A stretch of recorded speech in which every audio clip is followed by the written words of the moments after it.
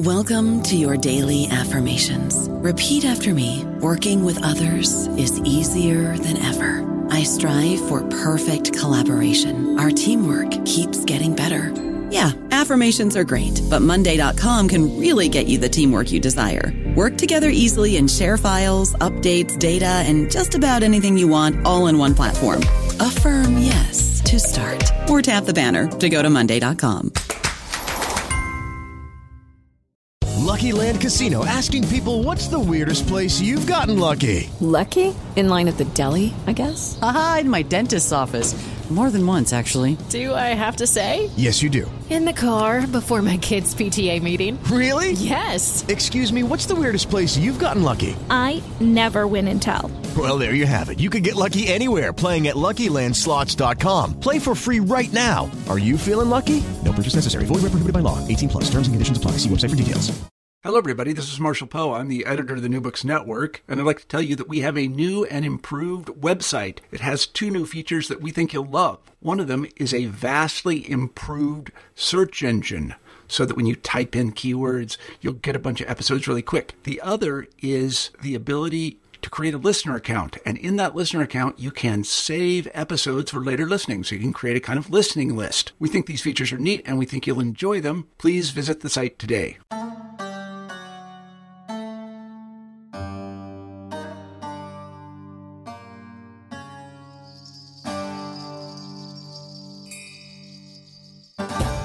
Since the fall of the Indonesian New Order regime in 1998, there has been a steady rise of Islamic popular culture in the nation.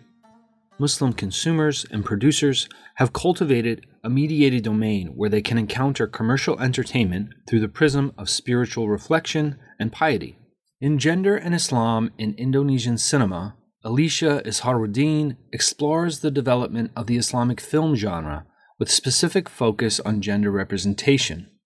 Indonesian cinema throughout the New Order era focused on Muslim characters, both men and women, frequently framing them in nationalistic ideals.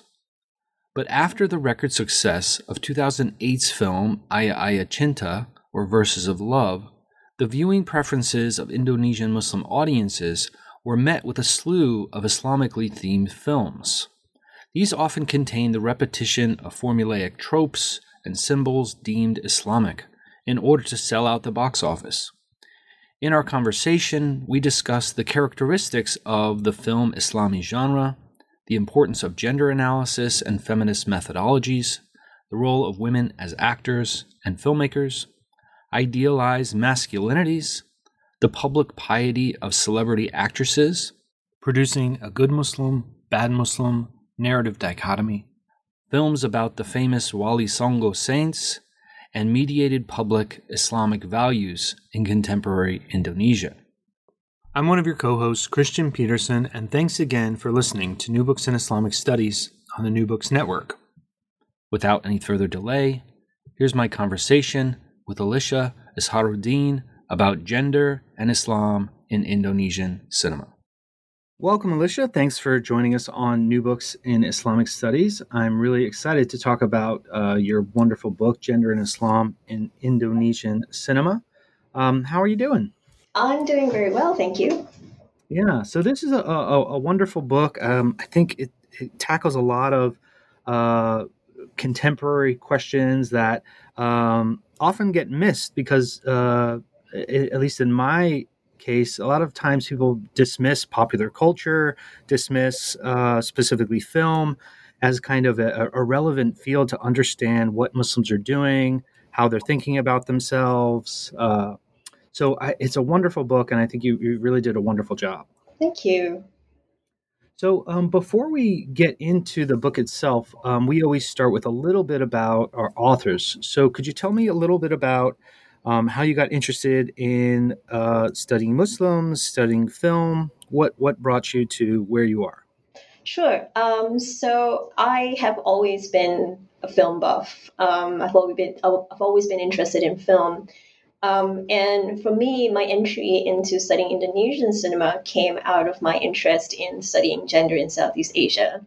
And one of the things, as you were saying, that the studying of popular culture in Muslim societies doesn't quite occupy like a central place in Islamic studies. And I would try to sort of argue otherwise by saying that, by looking at sort of media consumption and media production in Muslim societies tell us a lot about like what Muslims are thinking and how they express themselves through art and culture. And it does tell you something about like this concept of everyday Islam as well, and it's about how, and one of the things that's really interesting for me is that through film, it's one way, it's a kind of storytelling. It tells us about the kind of stories that people tell each other. And then when you put that, in a context where Islam is a very important element in their lives, it tells you a lot about how Islam is sort of interpreted in the everyday. So it's a number of combinations as to why I got really interested in this particular topic. And of course, there's this other thing when I started watching all these different films, the films themselves are incredibly fascinating. And I think in a way, I don't know how true this would be. It's just that Indonesian film itself it's a fascinating film industry.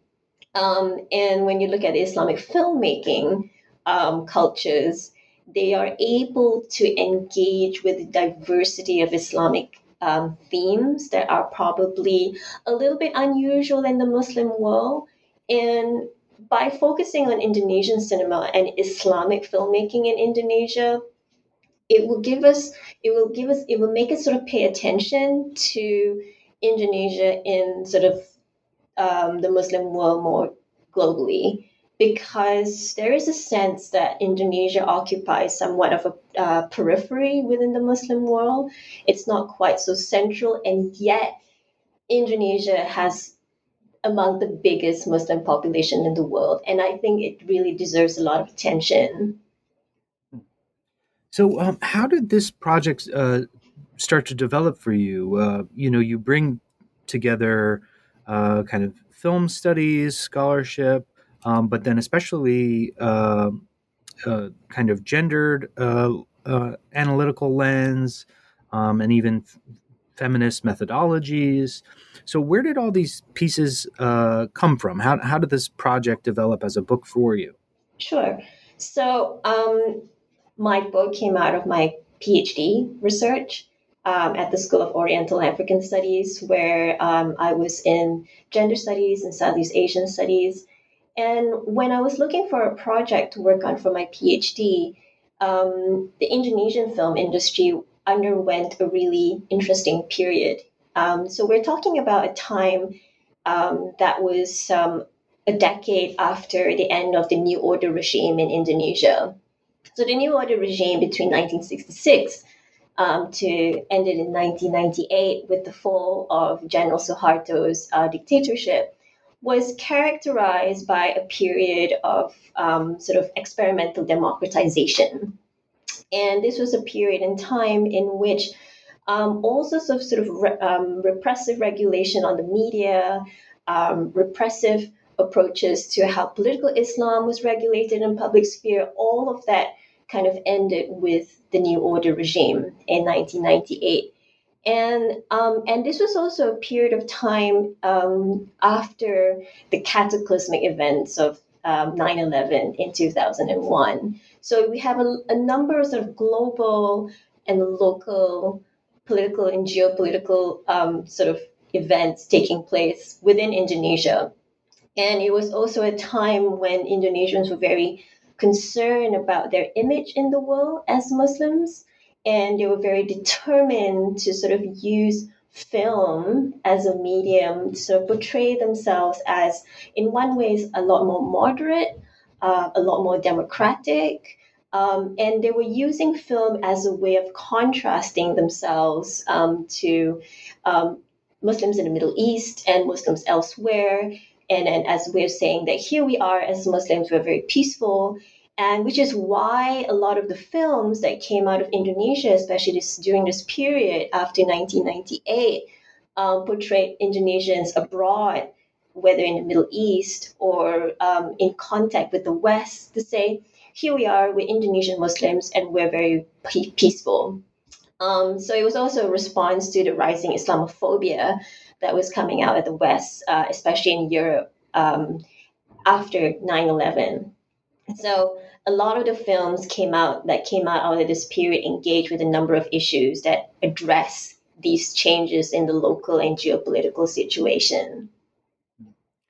Now, this idea of Islamic film as a genre, for some listeners might sound new, might sound strange.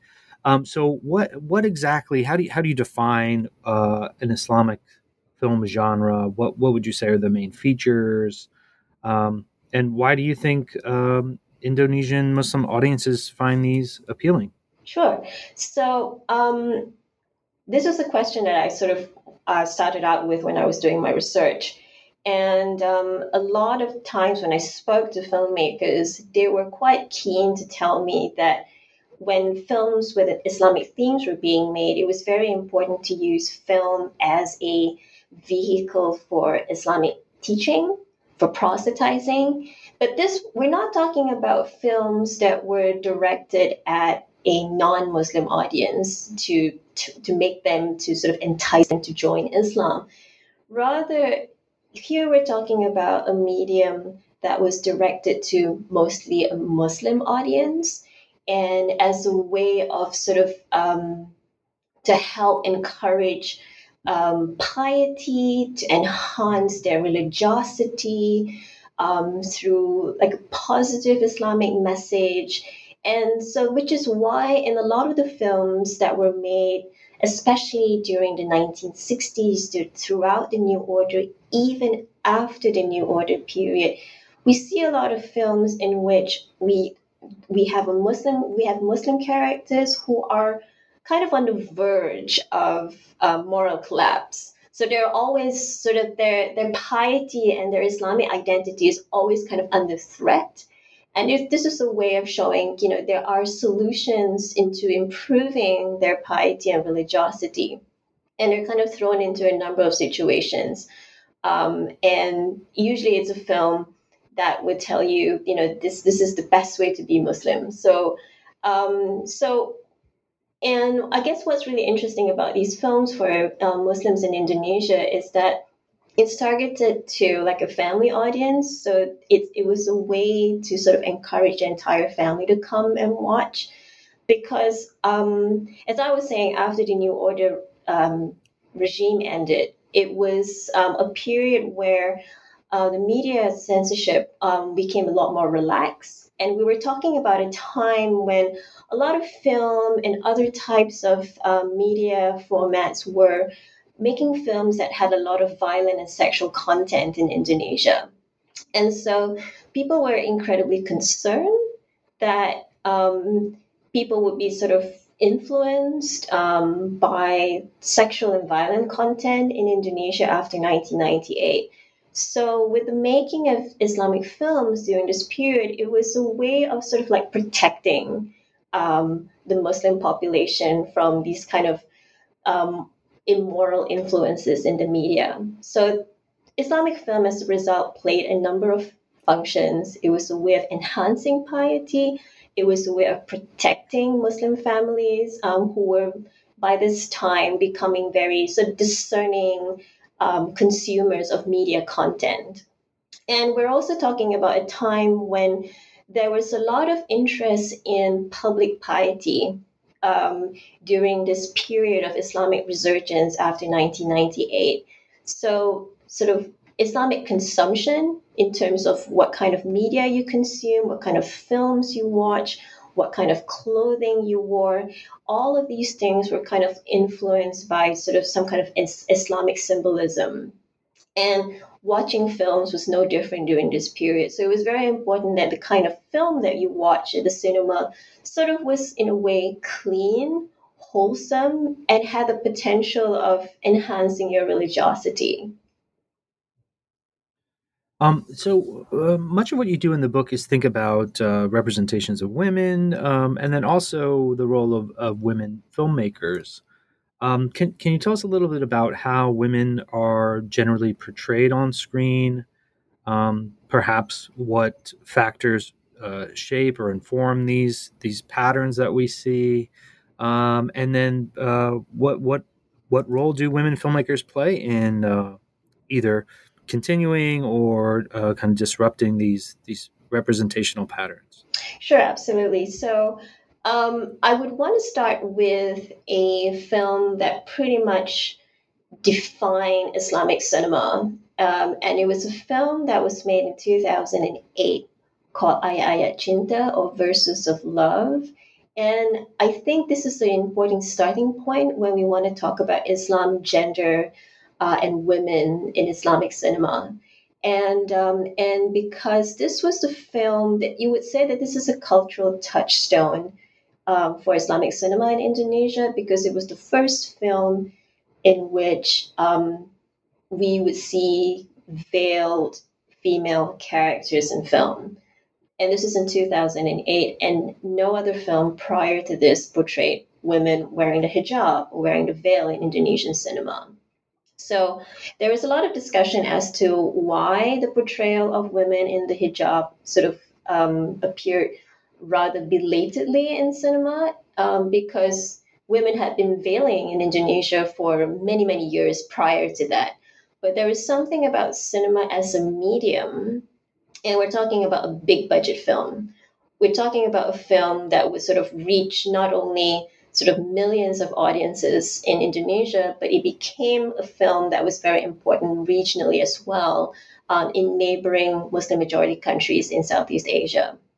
So if I just give you like a quick sort of synopsis of the film itself, it's a film that was based on a novel by Habibur Rahman, and he was interested. So he wrote a story in which a young man was studying in Egypt, and he was from Indonesia. He was studying in the prestigious University of Al-Azhar. And while he's there, he sort of gains the attention of 4 different women. And all of these different women were very much interested in him. But so he is sort of stuck with deciding who he would like to marry. And the film became really interesting because it was also the first film that engaged with the issue of polygamy in this rather romanticized way. And it wasn't in any way condemning polygamy as well. So, and it was also a film that portrayed one of these female characters who wore like the niqab, which is the face veil, who is also a love interest in the film. And so this guy is faced with this dilemma of choosing between 4 different women. And he ends up marrying 2 of these women in a polygamous marriage. But the film ends with him and this lady who wears the face veil. And it ends in this rather romantic, monogamous way. But the film itself sort of said, it had a very positive commentary about polygamy, which was really rather unusual in Indonesia at the time. So for this very reason, the film was also quite controversial because it reflected a period in Indonesia where attitudes towards polygamy and the treatment of women was changing. So if we would go back to the New Order regime period, it was a time when sort of religious piety was, you would say, not quite so public. There was a lot of repression on political expression of Islam. Polygamy was restricted. It wasn't forbidden, but it was sort of stigmatized. It wasn't seen as something very positive. However, after the New Order period, attitudes were changing towards a number of Islamic issues. And it was a time when sort of issues regarding women's status and position in society in Indonesia was also very much discussed. And it was mostly seen through the lens of like women's status in Islam. And if we were to look at the literature on gender and Islam in Indonesia, the issue of polygamy itself has become such a major sort of like, how would I say, it's like a focus of debate. And so the film was a place, was sort of like a forum, an arena in which people were discussing sort of women's position in society, in a way that was very romantic, At the same time, it was also a way of positioning Muslims from Indonesia onto sort of the global landscape as well, because it was a way of saying, Indonesians are quite peaceful. They're able to sort of engage with issues that are difficult, such as polygamy, in a way that wasn't seen as sort of repressive towards women. Because these were women who were quite willing to enter a polygamous relationship with this man. And so, and the film was so successful that it sort of generated a whole host of other Islamic films during that very period. And in my book, I talk about how this film sort of triggered the golden age of Islamic cinema. And from that film, all sorts of other films related to polygamy, sort of interfaith relationships between men and women, issues regarding heresy, issues regarding terrorism, homegrown terrorism, and other issues regarding women's rights became sort of something that was discussed. So in all of the films from the Islamic film genre in Indonesia, the role of the female filmmaker isn't quite so central. In fact, I think there were just a couple of films that were made during the golden age of Islamic cinema that were made by women. And there's something about male filmmakers of Islamic films who managed to sort of, and I think it's a question of access to resources to making films that are big budgeted. Female filmmakers tend to make films that are smaller in scale. They tend to make films that aren't so commercially successful, except for a handful. And a handful would be a really well-known filmmaker during this period would be Nia Dinata, who has made numerous films that talk about issues related to polygamy, transgender identities, and she has managed to sort of transform the cinematic landscape in Indonesia. And she's become a kind of like a mentor for all sorts of other filmmakers in Indonesia ever since. I don't know about you, but I'm very busy and I don't have a lot of time to cook. That's why I subscribe to Factor. Eating better is easy with Factor's delicious, ready-to-eat meals. Every fresh, never frozen meal is chef-crafted, dietitian approved, and ready to go in just 2 minutes. You'll have over 35 different options to choose from every week, including Calorie Smart, Protein Plus, and Keto. These are 2-minute meals. Factor meals are ready to eat and heat, so there's no prepping, cooking, or cleanup needed.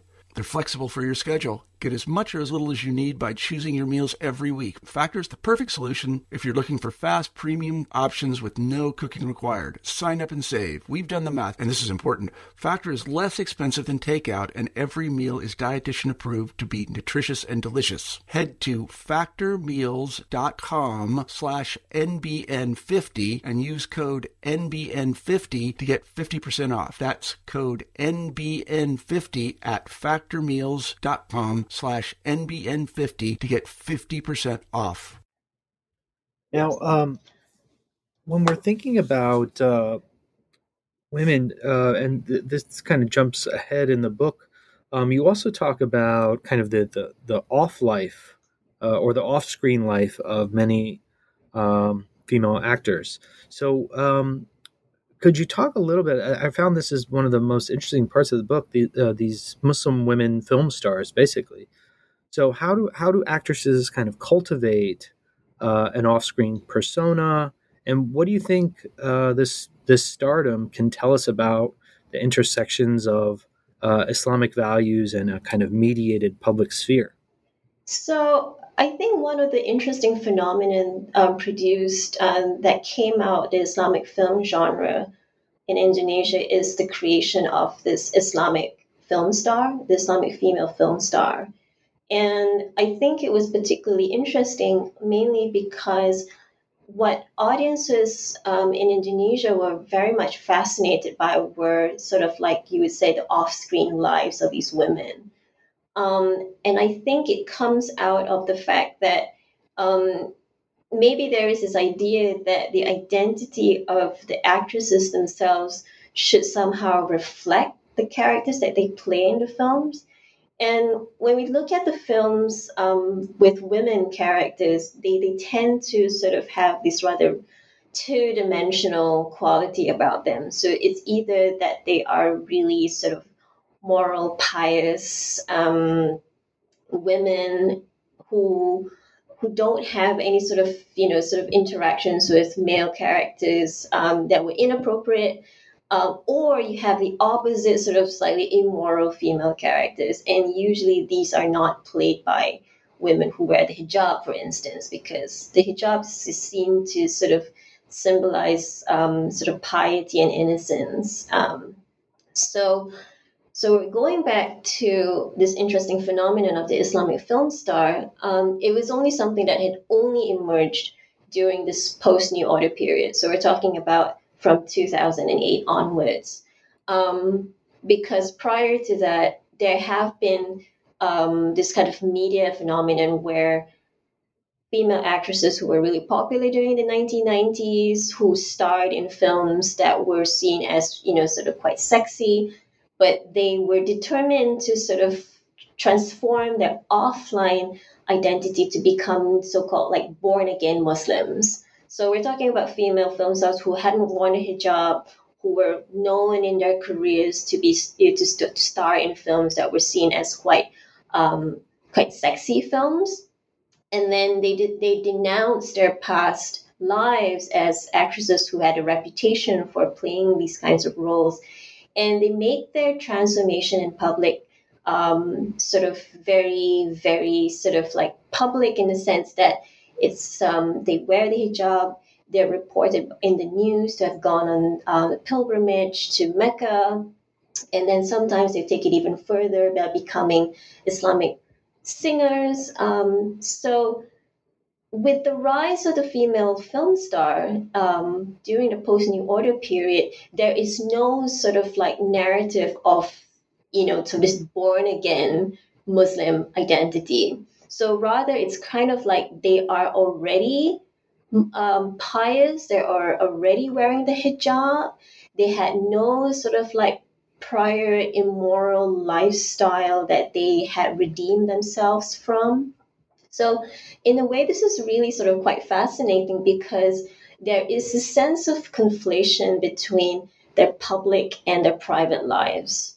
And this is sort of made, I suppose you could say it's enhanced by a media landscape where there is a lot of gossip magazines, there are a lot of gossip online websites that sort of constantly reporting about the private lives of these film stars. So as a way of sort of consolidating this Islamic film star identity, they use sort of overlapping, interacting sort of media formats as a way of enhancing their Islamic identity as film stars. So they would be not just film stars, but they would be singers. They would sort of produce these albums with a few Islamic music. They could be modeling hijabs for different Islamic designers, or in a lot of cases they would have like a website in which they would sort of it's like a fan website in which they would say, this is what they're up to. These are the kinds of things that they have been promoting. Sometimes they would be like a patron for different kinds of charities.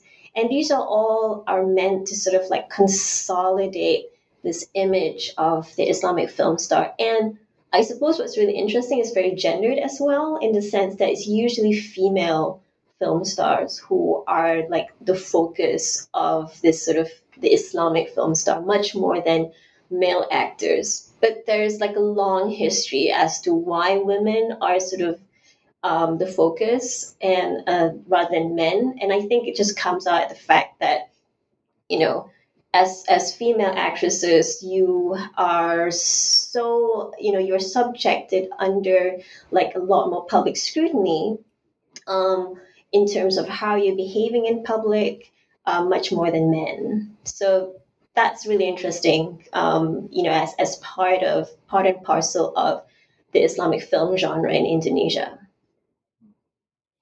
Now, I don't want to skip over it, even though we kind of went out of order in terms of the way the book's laid out. But you do spend a lot of time on thinking about New Order Islamic films, and specifically in relation to kind of how masculinity and femininity is defined or portrayed in relation to notions about the nation.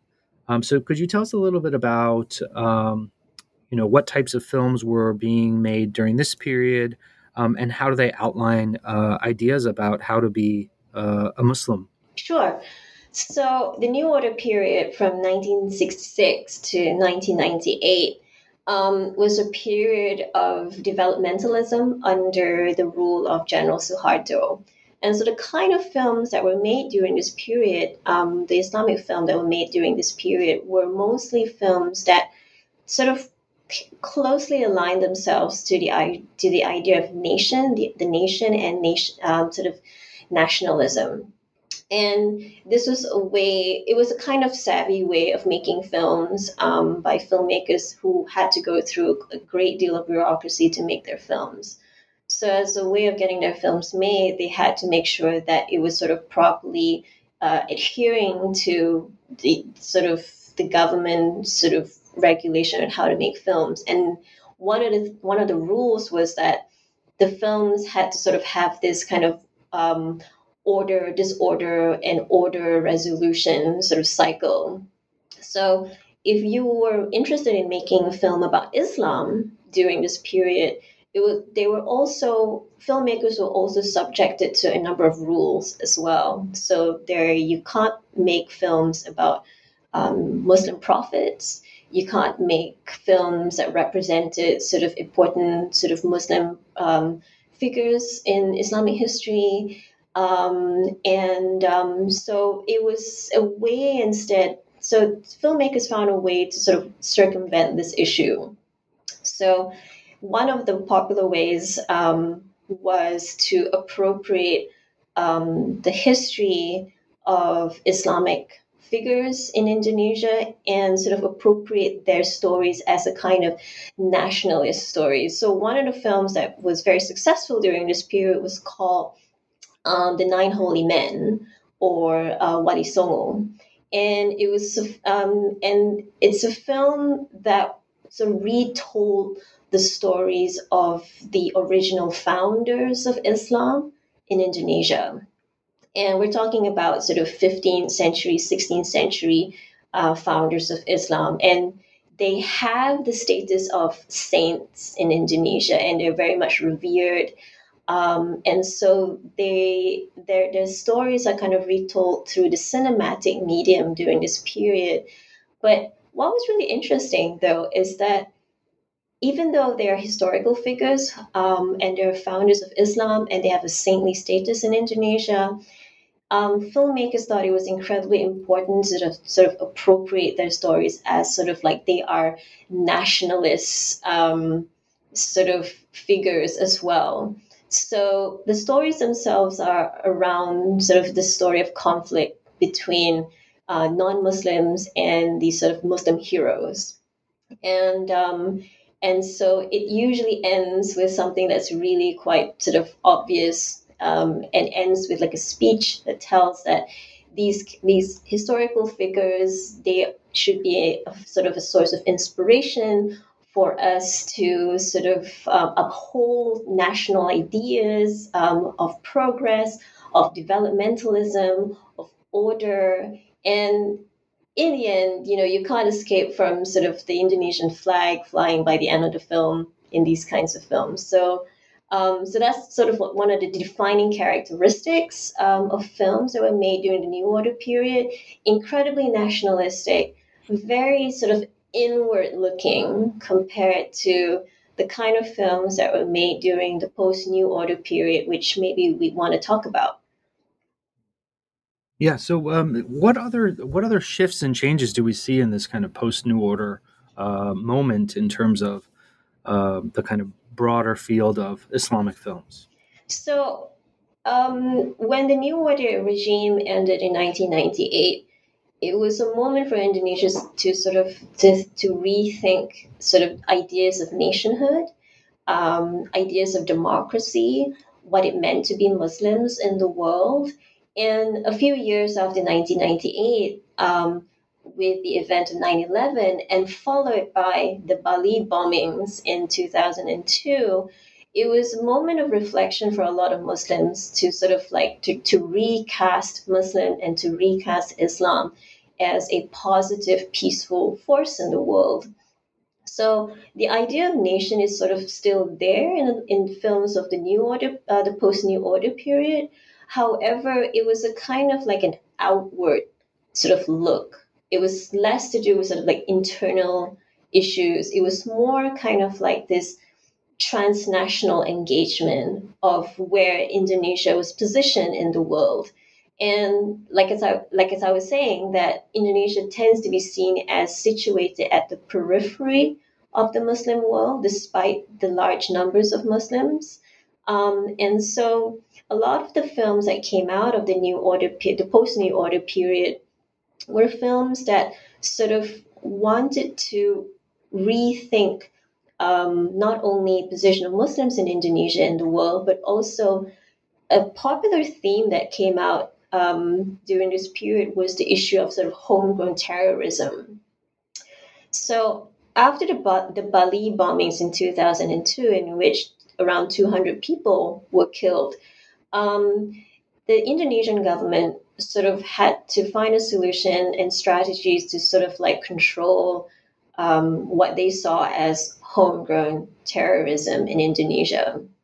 And so, and the film was seen as an incredibly important medium as a way of sort of like engaging with this particular issue. And a recurring theme during this period is sort of like this misrecognition of Muslim men, especially as potential terrorists. And the film sort of has a very similar kind of very sort of recurrent theme in which the misrecognition is sort of like corrected by the end. So we have characters who are misrecognized as terrorists, and then they're locked up and they have to prove themselves to be sort of good Muslims. They have no intention of sort of any kind of terrorist desire. And these are all sort of contrasted and compared with those who are seen as far more dangerous. So what's really interesting as well during this period, during the post-New Order period, is that the comparisons between good Muslim and bad Muslims were also, in a way, internal and external.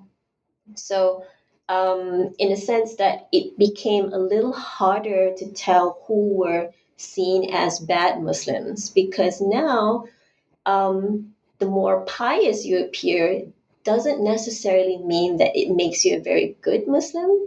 So there is a sense that like this kind of excessive piety, especially the sense that this excessive piety came from a place that we're not seen as Indonesian or very indigenous.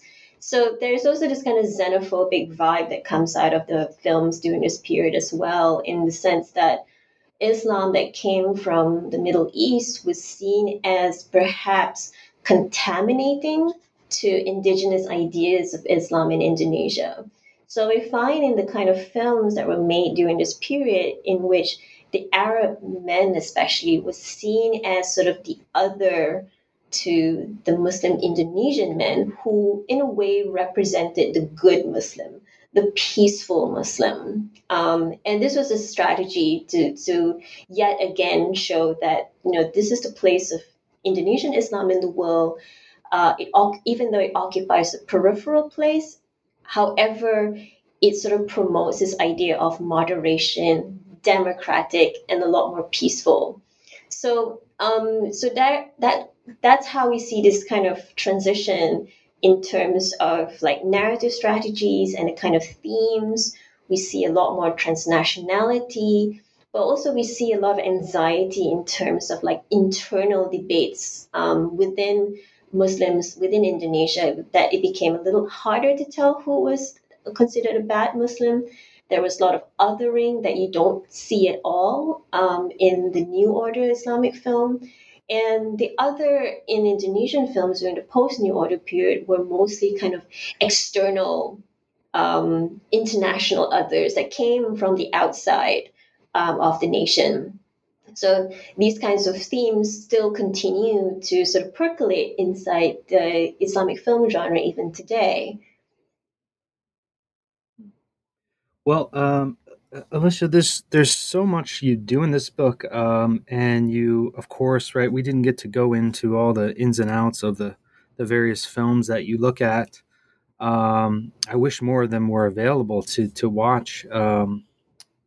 For listeners and myself. I'm wondering if you could tell us a little bit about the kind of things you're working on now. Sure. So I've kind of moved a little away from film studies in Southeast Asian, Indonesian film, but I'm still very much interested in sort of ideas of like how Muslims tell stories to each other, especially Muslim women tell stories to each other as a way of coping under what is called like the bureaucratic strain of Islamization in Southeast Asia. So I'm currently interested in this idea of the bureaucratization of Islam. And it's a way of resolving this debate between this power struggle between secularism and Islam in the public sphere. And as a way of explaining why is it that religion hasn't quite disappeared from the public sphere, even as secularism becomes a lot more powerful. So bureaucratization is seen as a kind of marriage between secularism and religion, in the sense that bureaucratization allows Islam especially to sort of to be spread out in the public sphere in a lot more efficient way. And it's a way for politicians and political leaders to sort of legitimize and consolidate their power using religion as a symbol and as sort of like a form of control. And one of the effects that I'm arguing of the bureaucratization of Islam is this sort of emotional asymmetry between men and women. So under the bureaucratization of Islam, we find that Sharia laws themselves have become bureaucratized, and it creates this sort of like rigidities and inflexibilities of interpretation of Sharia law that sort of puts a lot of women at a disadvantage. And so I'm interested in how women find ways of coping. I'm interested in sort of like tactics that women use under these kinds of conditions. And so because I have a background in film and media studies, I found that women tend to sort of use storytelling. They use sort of fiction writing, love narratives. They're readers and writers and publishers of Islamic romantic fiction. And one of the themes that come out over and over again in romantic fiction by Muslim women writers is a way of coping with a lot of issues related to polygamy, men who use Islamic dogma as a way of exerting their entitlement and dominance in a marriage. And I see this all as an effect of this sort of increasingly bureaucratic forms of governance in society, rather than just a sort of an effect of Islamization in places like Indonesia and Malaysia. So the project itself is still kind of in its early phase, but there's a lot of really interesting themes that are coming out. And I guess it just comes out, it sort of like contributes to the bigger literature on ideas of resistance and agencies and how women cope and find strategies to sort of live under sort of difficult situations. Yeah, it sounds wonderful, and it does sound complex, and like it will take you some time. So, good luck as you work through all those important topics. Sure, thank you. And thanks for making the time to talk about this wonderful book. Congratulations. Thank you, Christian. Thanks for listening to New Books in Islamic Studies. That was my pleasure to speak with Alicia Isharuddin about her wonderful book, Gender in Islam and Indonesian Cinema, which was published in 2017 by Palgrave.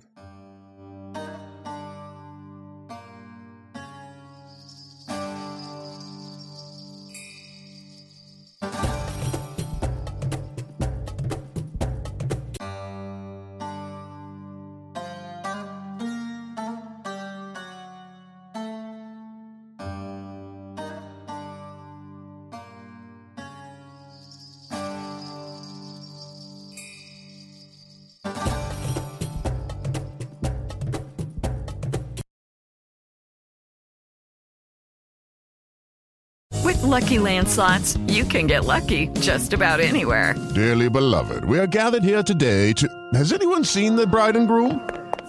Sorry, we're here. We were getting lucky in the limo and we lost track of time. No, Lucky Land Casino, with cash prizes that add up quicker than a guest registry. In that case, I pronounce you lucky. Play for free at LuckyLandSlots.com. Daily bonuses are waiting. No purchase necessary. Void where prohibited by law. 18+. Terms and conditions apply. See website for details.